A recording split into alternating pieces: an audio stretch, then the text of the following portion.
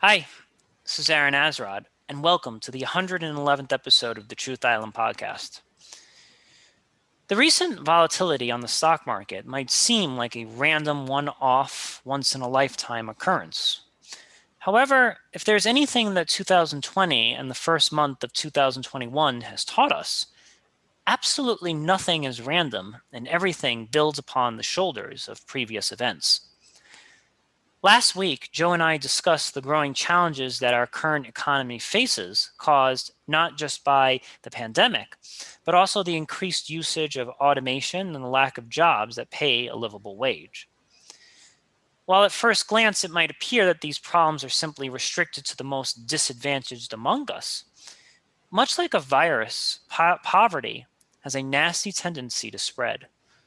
If you casually take a look at the names on the Forbes 500, you might imagine many of these people have a secret golden vault where they keep all of their money.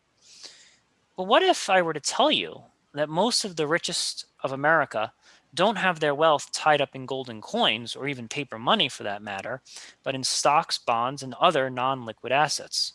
Anytime a company falls in value, somebody's net worth becomes that much more or less. An important thing to remember is that a person is only subject to capital gains tax upon selling stocks in which they have made a profit. Therefore, the truly rich own many shares of a small but diverse set of well-to-do companies that they seldom touch, hoping in the long run the market in general pulls them ahead.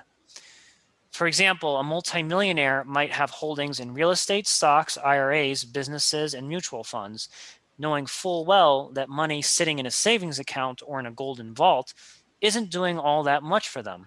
However, what happens when people can't afford to buy any of their real estate or purchase goods from the businesses that they own?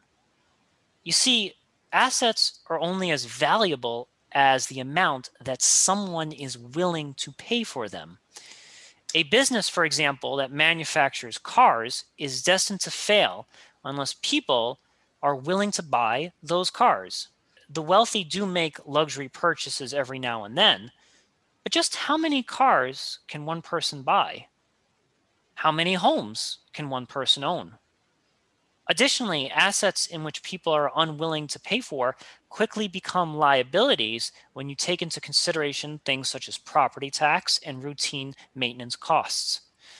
For example, it is believed that the descendants of the newspaper tycoon William Randolph Hearst had to donate their father's estate, Hearst Castle, to the state of California because of the huge operating costs. No matter how wealthy one might be, wealth tends to shrink over time, over the course of several generations, unless appropriate investments are made. If there are no businesses which are turning a profit, money tends to collect dust. Even worse, if the stock values of too many companies drops or businesses owned fold, money also tends to disappear. You see, the rich have it a lot better than all of us. However, in the end, no one is fully immune from the destruction of our economy. During the Great Depression, most millionaires had their net wealth halved, with those most in danger having their values in stocks. In 2008, landlords who owned multiple properties were some of the most detrimentally affected, having to file for bankruptcy, as they remained unable to either rent or sell the property that they owned. It's important to remember that a $12 million house ceases to be a $12 million house if there is no one left who can purchase it. Even worse, that $12 million soon turns into a $12 million liability, which then gets passed on to banks, which is precisely one of the things that brought down the 158-year-old company Lehman Brothers. Keeping people too poor for too long has consequences for everyone. Joining me to help analyze and solve some of these problems, I am once again joined by Joe. Joe, I'm going to start us off with a joke. Are you ready? Sure, I'm ready. What's the one thing that's worse than being poor? What's that? Being rich and then becoming poor. there's a lot of there's a lot of truth to that. There's a lot of truth to that, and having friends that have gone and made that journey, I've seen firsthand how difficult it is. and friends that have been able to handle it well, and friends that have not been able to handle it well at all. And it is a challenge. It is a challenge because they have this idea, this false sense of security, that their lives were set for life. They were set for life. And unfortunately, what they didn't really recognize was the underlying values of the assets they held. So I can give you a perfect example. I knew somebody that owned 14 properties, and they were doing quite well. And it was right before the crisis. Sure. And so he does this interesting calculation. He comes in and he says, I'm moving everything from a 30-year mortgage to a 15-year mortgage. Yeah. And that's a bad idea.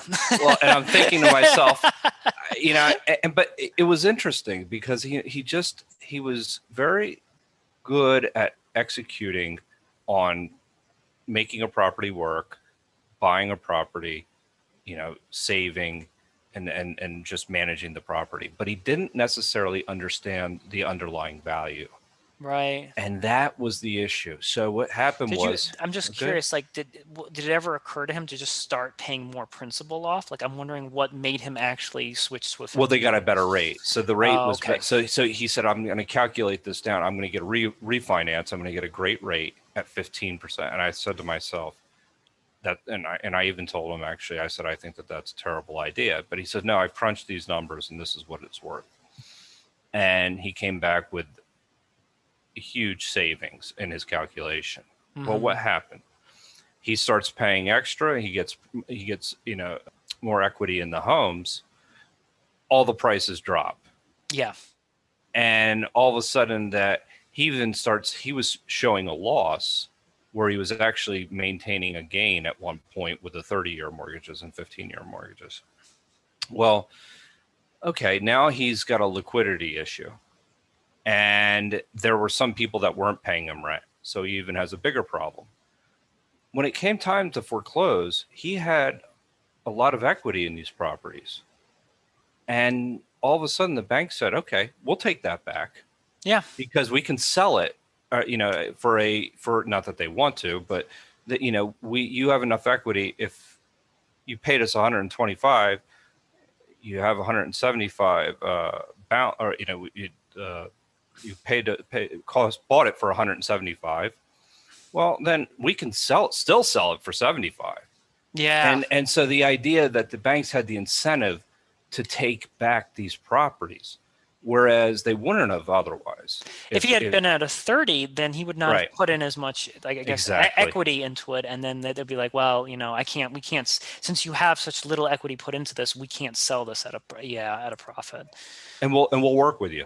And we'll work with you on that. But here's the thing, is that was very interesting, is that he didn't understand the fundamental value of what he owned. And that overall, that was a problem that we saw in the economy, is that people never understood the value of the properties they actually owned during the 2008 crisis. They just thought it was something that was always going to go up. And he didn't even necessarily hold that belief, but he failed to understand what was the true value of the properties that he owned. And that was the challenge that we're seeing now in analyzing companies and just assets in general. Is that, and part of this is, and I don't want to go too much into this, but sometimes when cheap money is around, that becomes a problem. You start to see these bubbles exist. No, thank you, and thank you for sharing that story. And I hope your friend is doing much better. 12 years or so later. I think that this is a really good lesson, because a lot of what I hear is it's gonna be the rich versus the poor and so forth, and to some degree it will be that.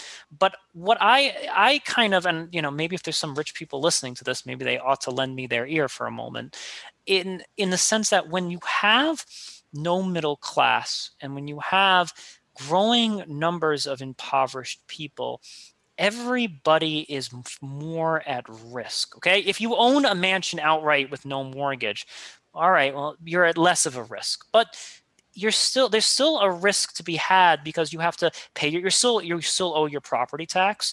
The wealth that you once had in stocks is no longer there, and it becomes hard. The butler is not going to be serving you food for free and kind smiles. So everybody is at risk when the economy crashes. And what happened, and this is the part of the story that's not really your friend's fault, is because of the subprime mortgage crisis and that people were getting loans that they did not qualify for, because wages have not been keeping up, the more poor people you have, the less that you actually can do with your assets in terms of finding a buyer or finding people to rent these assets out. This is the thing that wealthy people just don't seem to understand, is that you can own, like your friend did, like 7 or 8 houses and feel like a king, feel like a feudal lord for a while. But at the end of the day, if there's no serfs that to live in your house or to buy your house, it doesn't really mean anything. And this is something that I see in my neighborhood in Queens all the time. I see all of these properties that just outwardly sit there vacant, collecting dust. The owner's still paying property tax and still, has to make, if some random dude falls in front of his vacant building and, breaks their back, he's still liable for that lawsuit. So you have this thing that is very expensive and it soon becomes a liability, all because people are too darn poor to actually utilize the assets that you have to offer. And that's the thing that's missing from all of this, and that's the thing that people don't get. I think that that's a fantastic point, because the one principle that my friend failed to really understand in this whole process, and I think it's representative of a lot of the wealthy people today. And I shouldn't make generalized statements like that, but I think there's enough evidence to support what I'm saying. Is there's a difference between how well you're doing with assets and then what it's sustainable. Yeah. And that's what we're really getting to. What is sustainable? And what is sustainable is when you really focus on how are people going to pay me rent? And what do they need in order to pay me rent? And it's kind of a negotiation between the two of you. It's that you really need to make sure. And the rental example is a bad example, but even if you're talking about with an employee and employer relationship, how are you going to essentially ensure that there's going to be a market to buy your goods? And that's really what we're talking about here. And there seems to be one of the things that we have seen, and the reason why people are so upset is and I think it's one of the most important issues that we're faced with today, is income inequality. Yes. Because right now what we're seeing is not necessarily sustainable. And how you correct that, it gets a little bit more difficult to answer that question, but it's a problem. And I think it is one of the problems that we're currently faced with in the world today, not just the United States, but the United States is at the is definitely at the forefront of this, but it's not necessarily just a United States issue. I largely agree that this is an income inequality thing. And I think part of the problem is that we've actually been talking to rich people in the wrong way. I think that I hear a lot of like, how can you be so callous? How can you do this to people? How can you be so evil? Have you not read Charles Dickens' A Christmas Carol? And these people just don't give a crap. Like, we have to just start getting to the point where it's like they don't really care, and they don't care as much about how people are suffering. I'm just going to be honest here. I don't think they really care. I think the only way that we can kind of change their practices is for them to start seeing like you just said, the underlying sustainability of what it is that they're doing. And I think the issue we see with GameStop is actually the perfect kind of window into what exactly is going on here. What the GameStop situation represents is how rich people kind of judge how rich they are. If you look at the Forbes 500, if you look at any of these lists, it's all based on net worth. And typically this is like, the value of shares that you own in companies and things of that sort. And my suspicion, and this is a suspicion that has become even stronger with the onset of the pandemic, is that the market is not a representation as to how the actual economy is doing. And I'm not saying anything breathtaking here. This has been said 1,000 times over. But I think the GameStop issue actually kind of is a window and actually really just kind of shows the final version of that. And I think that a lot of wealthy people just say, hey, if the stock market is doing well, I'm still a rich guy. I'm still a rich dude. If my stocks are still doing well, if the companies that I'm invested in are still highly valued, if my mutual funds are still doing extremely well, I can still call myself a rich guy. My net worth is still the same. And they're technically correct. But what they don't realize is that if your wealth is not sustainable, and people can't buy those new cars, they can't buy your house, they can't rent the properties that you have to offer, it's all going to kind of fizzle away. And I think that what's been going on for too long, and this actually, I think, predates the pandemic, is that we have a lot of propaganda going on, Joe. We have a lot of companies putting on dog and pony shows, making it seem as if they have incredible value and ideas. And, you hear these buzzwords: innovation, genius, revolutionize. But when you actually look under the hood, there may not actually be all that much going on. That's the difficult part, is that there's a lack of transparency as to what really is going on many times. So when you don't have that transparency, that you're really not able to assess value accurately, and that's where the market sometimes is failing. And we've seen this in the past, right, with things. And I know that you've thought about things like Enron and in companies that since or even before, even we can go back to the 2008 crisis, that there wasn't a lot of transparent, although there was more transparency than people probably would have liked to admit it, but that it really isn't clear what the value is of these companies and what's really going on underneath, and then long term where they're going to end up. Right. And what happens is you have people putting their 401ks on the line and their life savings on the lines, and that's where it becomes a very that they're not necessarily well-informed investors. Yeah, no, you're absolutely right. I'm going to kind of give like the really short, simple version of Enron and Lehman Brothers here.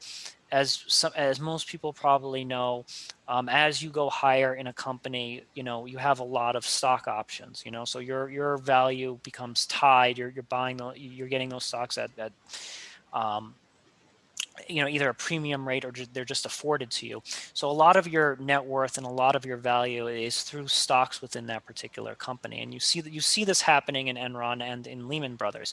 So the CEO's incentive, until they can get out, that is to keep and shareholders in general, is to keep those shares as high as humanly possible, right? Until they have an exit strategy. Once they have an exit strategy, they could care less what the hell happens, right? So it's one of these things where it's like, I want these share values to be as high as possible until I can get the hell out of here, right? And then I can watch the submarine sink long after I'm gone. And that's problematic as well. Yeah, that's a very problematic incentive structure, because the goal is to keep the stock prices as high as possible, cash out on the high, and then just fly on out of there and just, oh yeah, it's a shame that happened under Andrew. But it's like, no, it actually happened under you. You kind of just aborted at the right moment. Right. And what you have in both of those companies is you had some people who looked at the financial reports, right? And the people at Lehman Brothers looked at the financial reports, and on paper they saw, look guys, look how many mortgages we closed. We have all this interest rate, all these interest payments coming in, right? That on paper they were able to show everybody that, oh my God, we've closed, 100,000 mortgages, whatever it was. and they were able to show on paper how much interest was coming in, and they wrote that off as profit. Like, okay, this is all profit. What they're not telling you is that those people could fundamentally not pay those mortgages, and those would quickly turn to liabilities. Like that's the part of the story that they're not saying. But the incentive is to keep up the facade and to keep up the fireworks and to keep up the propaganda machine of like, everything is fine here. Record number of mortgages closed, record number of interest payments coming in. And what happens is that the incentive of these companies is not to actually produce real value. It's actually to produce propaganda. Like, it doesn't matter whether you're actually selling anything. Like, I think, perhaps in another time period, how would you judge the value of a company, Joe? Well, I mean, that's it. It becomes form over substance. But I think that what we really hit on something that I want to maybe come back to just for a brief second, yeah, for sure, if yeah, it'd be okay. But it's this idea of executive compensation. Mm-hmm. And how executives are being compensated. Essentially, they have incentives to, well, in certain cases, that they're compensated no matter what, right? So even if they do poorly or bad, they're not necessarily held accountable for what they do. I mean, there are people that are managed failing companies and gotten $30-40 million packages, which is, and it gets back to that idea of income inequality. And I think that this is another step in the idea of, what is really going on in these companies, and then what are the incentive structures that are underlying their values. Yes. And what people that tend to be, let's just say, some of the business leaders that are doing so well fail to recognize is that regulators will come in if you don't regulate yourself at some point. And you don't know how that, you might think that, and even they may try and game the system to a certain point to, so that regulators are essentially going to work in their favor. However, what people do need to realize is that they have a lot more at stake here than what they think they have. And I don't think anybody's really been having that conversation with the 1% per se. and I think that that's problematic. And so I'll just leave it there for a minute, because I think that that's something that's worth exploring a little bit, is this idea of what are even people being compensated for at a certain point, because It's not for value. And I think that that's an issue. And then so at that point, what are they actually what are they pumping? Like, they're basically just pushing a facade instead of actually pushing what actually is going on. And I've never heard a politician, and I always thought that this, even during the 2020 campaign, would have been great if somebody spoke about executive compensation or something along those lines, so that we could have an honest conversation as to why people are compensated anyway. And then you can start to have a better understanding of the underlying value that an individual brings to a company. Yes. And then what is the value? And I think that these are conversations that we just don't have anyway.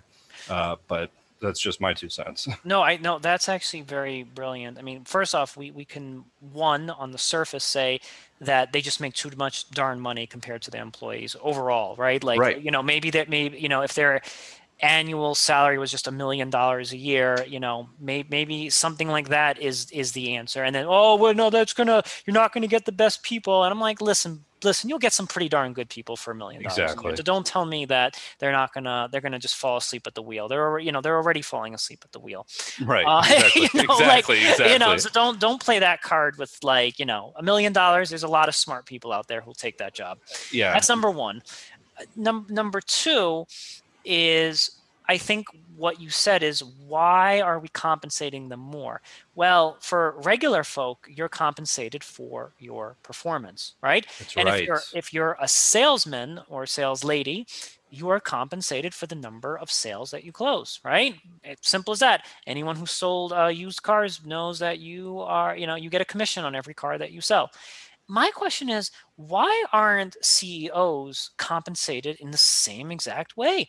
It's like sales reports, good old fashioned sales reports. Like, are sales up? Are they down? Oh, it seems under your watch they're down. And I think what happened is that maybe there was a time in our economy where when sales were down, the CEO would blush and get a little nervous, and he'd be like, "All right, well, I'm not taking a bonus this year. I'm gonna roll up my sleeves. I'm gonna sit down with the sales team, and we're gonna work this out, and we're gonna improve. I'm gonna go down to the factory floor. We're gonna improve like some of the complaints that we've been getting in, right? That's all work, right? And that requires the CEO to roll up his or her sleeves and actually find out what's wrong with the product, why aren't people buying, et cetera, et cetera, et cetera, and fix the underlying problems. But now, when there's a negative sales report, that's not what we do. What we do is we launch a massive marketing slash propaganda campaign where it's like, we're geniuses, we're innovators, we are on the cutting edge, Joe, the cutting edge of nanotechnology, or whatever, whatever Exactly. Yeah. what it is Whatever like, works. whatever works. And what they found is that that's a lot easier to do. Great, great slogans, great commercials, great expend, like they'll spend some money on a nice marketing campaign to make it seem like these are like 1960s NASA scientists that we got under our belt here, follow us. And what that does is that actually increases the value of the stocks, because it's a psychological thing. People believe that this is a magical company, and once they believe that's a magical company, they're going to start investing in the long run, even if what they're producing is not all that magical.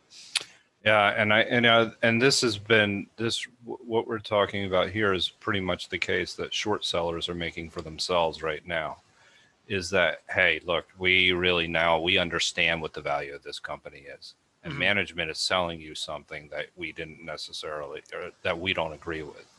So here we come with this is the way we think with it. Now, I'm not necessarily a big proponent of short selling, but is it's another form of telling you that this company's not really performing what they said that they at the level that they said they were, and it plays a role in bringing a little bit more transparency and holding these companies accountable for some of the propaganda machines Yes. that exist. And now short sellers are just as guilty, where they go out and they can spread a rumor about a stock or about a company, and they can destroy the company's value overnight. And that too is problematic.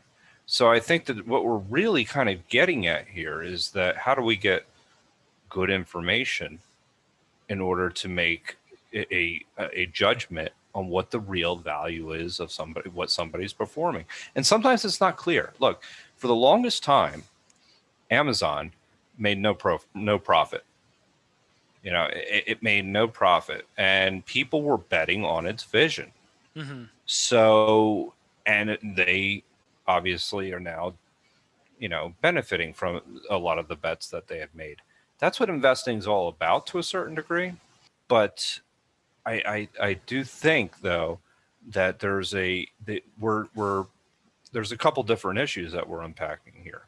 There's the fundamental value of companies, and then there's also the fundamental value of the leaders of those companies and what they're bringing and how their behavior actually impacts everyone else. And I think that that's really something that's worth exploring, because, thought out there that you shouldn't be compensated, X amount more than the lowest paid employee.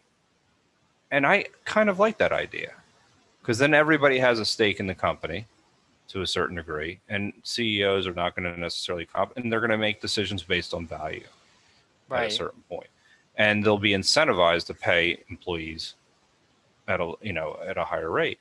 But I think that what they're producing at that point will actually reflect value a little bit more if you have that type of compensation structure. I haven't thought that through, though. No, there's a lot of things to unpack with what you said. First, I like the fact that you actually defended people who short the market, because they do have market utility. Like, if a company is launching a propaganda campaign, I kind of think of short sellers as being it's almost like investigative journalists in a way. Right. They're actually going in there and maybe exposing something that the company at large is hiding, and they're also taking a huge risk because they risk infinite loss. So you have to be pretty darn sure. Like if you're, if you really believe that a stock is going to go down, you have to be pretty damn sure about that. But I think the underlying issue behind both the short seller propaganda machine, and the propaganda machine by the larger companies is trust and honesty. I think those are the key ingredients that we're missing here is trust and honesty. If a company like you said earlier with Amazon, who let's say wasn't producing any sales or just was kind of like people were just investing based on the vision, that's okay. If your metric of value is based on vision and not sales, okay. But everything in that vision has to be highly detailed and has to be highly accurate. You can't be like selling pseudo technology or things that you think kind of will sort of kind of work in 30 years from now. You Right. have to make sure that what your vision is actually accurate and has been tested, and what you're selling is actually what it is. And that's all of these problems can really be solved with trust and honesty. And our people are naturally going to be more honest and trustworthy. Maybe not. History tells us maybe not. So I think that having some consequences, in addition to the model that you just gave where CEOs should not be earning, 100 times more their lowest paid employees, I also think consequences is something, because I think if you're a regular employee and you don't do your job, or you lie, or you steal from the cash register or whatever, you get fired, or you may risk criminal prosecution. Like regular people are constantly punished, whether it's losing their job or if they do something illegal, criminal prosecution. What I also think is that, like, if you want these CEOs and you want these people to be more honest, there has to be some consequences. Right. There has to be something that they lose. And I think that bailouts and these white shoe law firms that kind of get them off the hook, that kind of removes any of the consequence. So of course the behavior is going to continue to be corrupt if there's no consequences. Yeah, it gets to the idea of moral hazard, and there, essentially there are no consequences for your bad decisions. And but coming, it's not an easy problem to solve, because value isn't always clear in the present moment, and that's where it's kind of you're betting on the future in certain cases. And that's where when we're talking about value, we're really kind of talking about there's a big component to this, and didn't necessarily want to go down this road as to what kind of liquidity there is in the market as well, because what's money really worth at a certain point, and then what's the underlying value of the companies that it's underpinning. And I think that that's an interesting aspect of it as well. This that there are certainly market bubbles right now that you're seeing, and these bubbles are starting to really show themselves in different ways. And what we saw with GameStop is just one particular way that we're starting to see these, overvalued companies or undervalued companies in certain cases. I kind of have like a different spin on GameStop, and like again, this is all just things that I'm not an expert on what exactly is going on with them. But there's some people who say, oh well, they've been overly shorted for too long or whatever. Then there's others that would argue that they are a brick and mortar store, sort of very similar to that of Blockbuster, and they were a dying dinosaur. So that you have both of those arguments being there. But what ends up happening is I kind of see this as a larger consciousness of like, hey, let's just take it to the man, and like let's just like invest in this company and make it closing on Friday like 325 a share or whatever, like beyond like it's like sitting there in the board. There was this funny meme where they show like a picture of like Big Bird sitting in a corporate boardroom with like with Microsoft and Amazon and companies that do have those like really high sales volumes. And it's like, I think that this is kind of a way of people just being like, whether this company is undervalued, highly valued, we're just going to take this company and bring it to a ridiculous level because we inherently don't believe that the stock market is telling us the truth. I think that's the message that's being sent behind the GameStop stock, is people just saying, we don't believe that this is at all accurate as to the conditions on the ground. Because, and again, I think it kind of ferments from that frustration of like, my job doesn't pay me enough. If I'm lucky enough to have a job, my job doesn't pay me enough to actually afford the things that we associate with middle class, like Americana. Basically, it doesn't like, my wages do not allow me to be a middle class American. And yet the stock market is telling me that everything is fine. And this is people's anger kind of boiling up. They're becoming furious that the stock market is saying everything is a-okay, but their livable wages are not able to produce that middle class prosperity. So they're taking GameStop as an example of like, see how fake this is, see how imaginary this is, see how we could just artificially create our own propaganda machine and inflate the value of a company and do that. I think that's what's kind of going on in this movement, where people are saying we can play the same tricks too. We can launch a massive propaganda campaign on a subreddit and make a company worth whatever the hell we bloody feel it should be worth. It's funny you're saying that, because something that just occurred to me that I hadn't really considered all that much. That this whole GameStop scenario is investors attacking other investors. That's literally what this was. Yes, there is a component to that. We're going to attack you because we think that you manufacture value, and therefore we're going to, come after you, instead of investors actually, telling people, providing a service to people as to what the fundamental company is actually worth. Mm-hmm. Where you have short sellers saying it's not worth this, where you have management saying we're worth this, and then there's a certain decision that people are making in that process. It's more about, I'm tired of you making money off of other people, and then therefore we're going to inflate the value of this company. And that's almost as if you were it's almost a form of class warfare that we're seeing, and that's scary. Yeah, that's scary. There's an element of that exists with this. And part of this, it goes to the bigger theme as to what you were just saying, is that this market isn't really reflecting reality. It's not reflecting what people are feeling. It's not reflecting what value really is.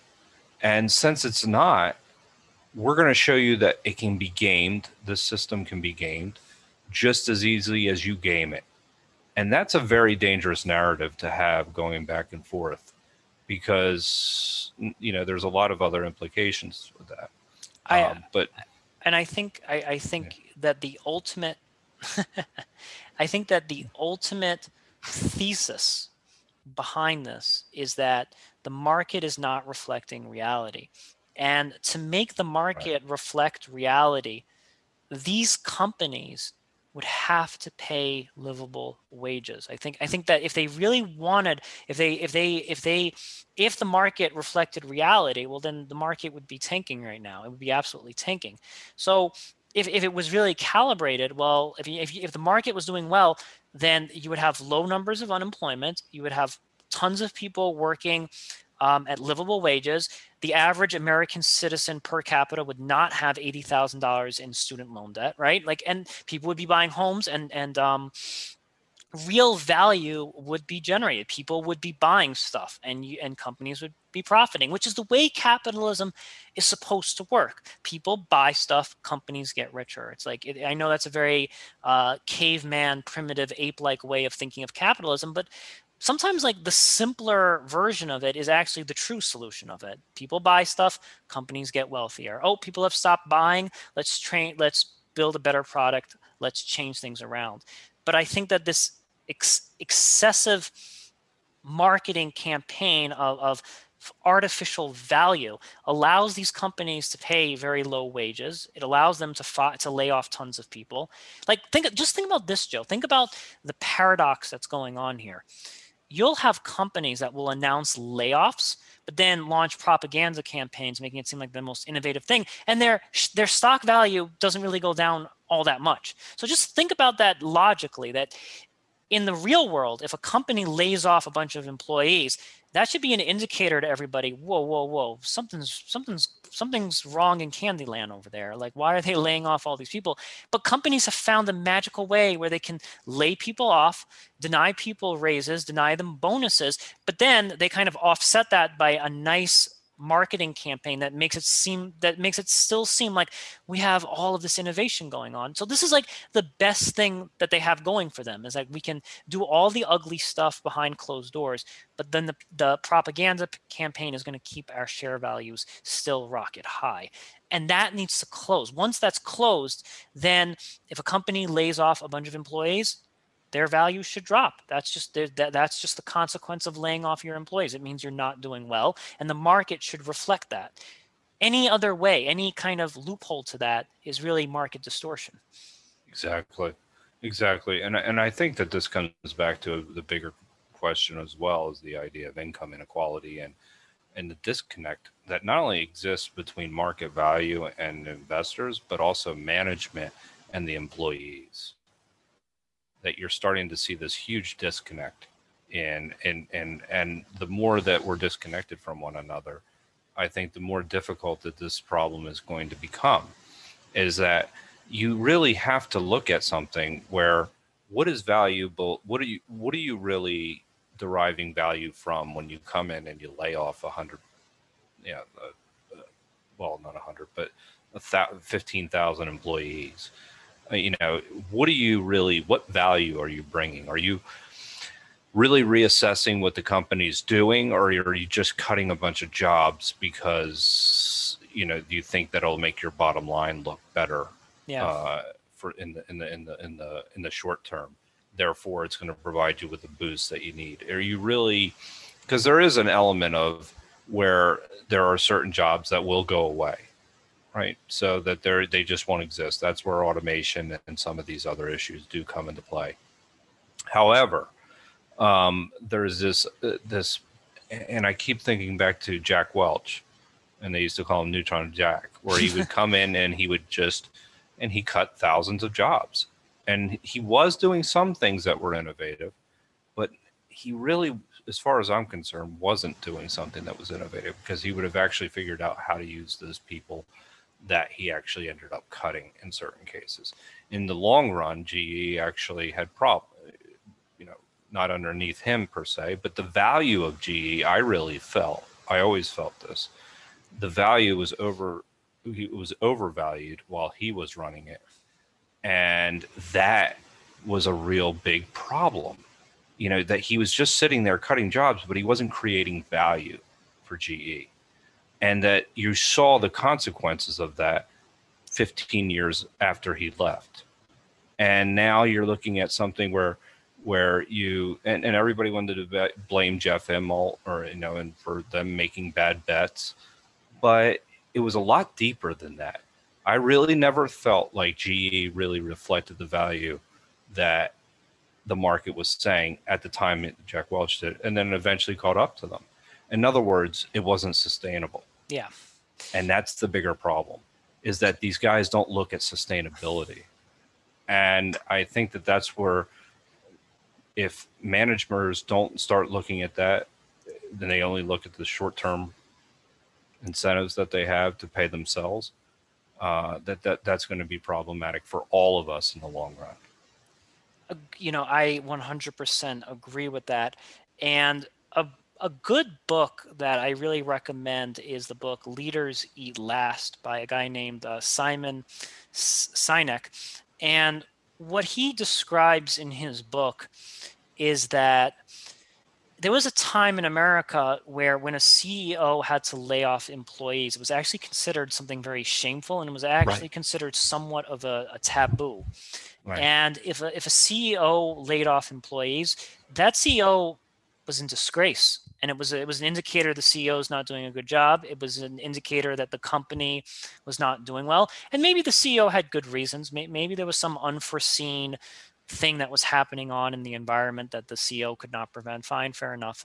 Flukes and accidents and hurricanes and so forth happen. But there was shame.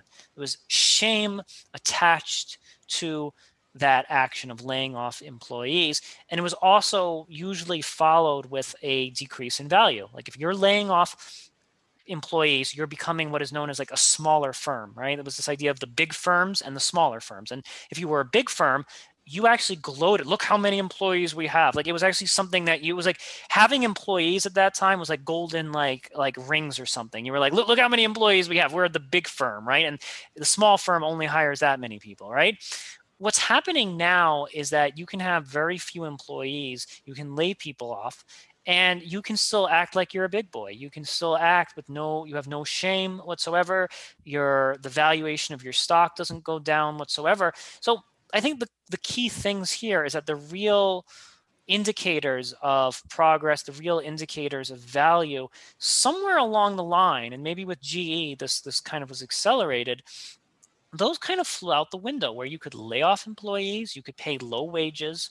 I think Henry Ford bragged to people. He would actually brag to people, I pay my employees so much that they can afford the very cars that come off the assembly line. That was his golden ring. That was like something, that was his swagger. That was something he would brag about.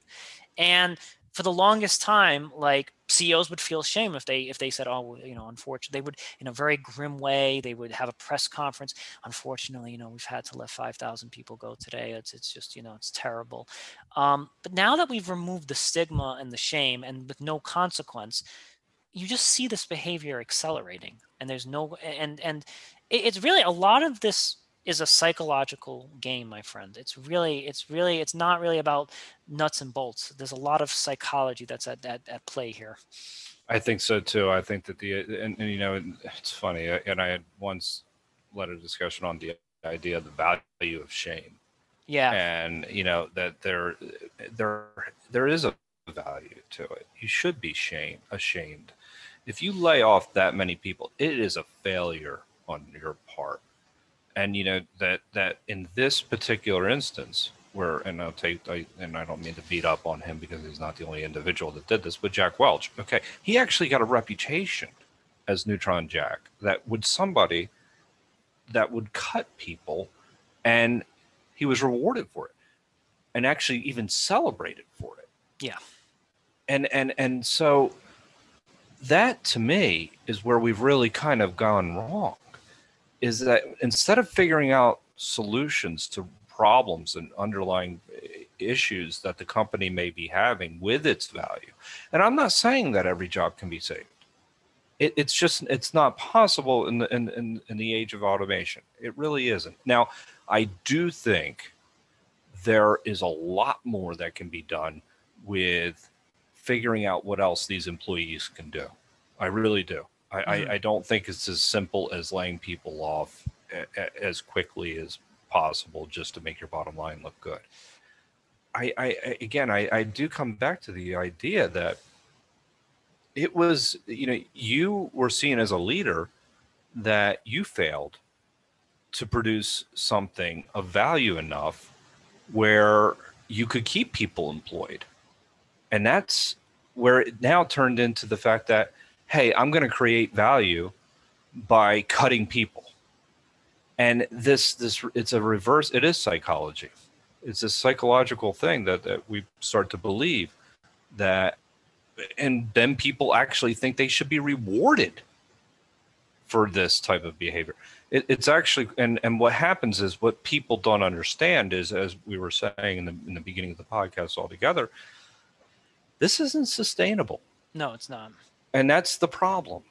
That this is where business leaders are really kind of missing it, is that the process that we're discussing isn't necessarily a sustainable business model, or at least for our economy.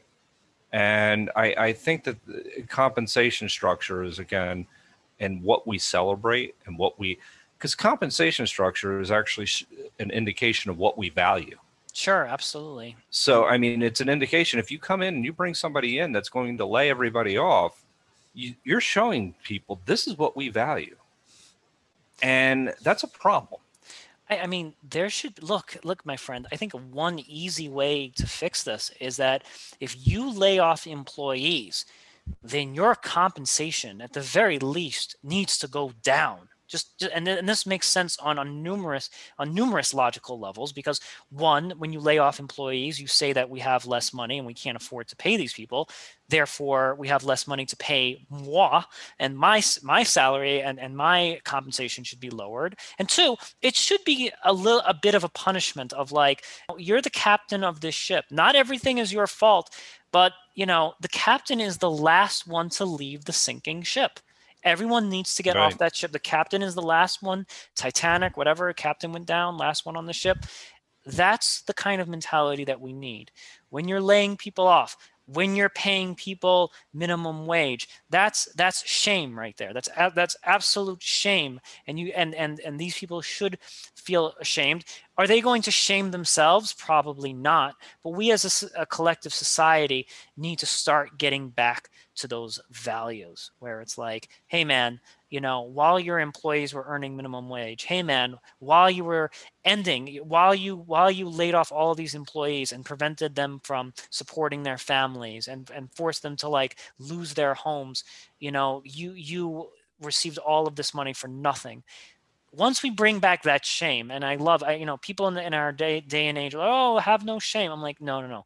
Shame needs to make a huge comeback. And once I once once agree with shame that. Yeah. once shame makes a huge comeback, and we're actually valuing people who are actually bringing real value to things, then I think the world will stop being so upside down as it is right now. There's a lot more that we need to talk about this, but Joe, thank you so much for being on the show today. Hey, thanks for having me, Aaron. This was a really great conversation.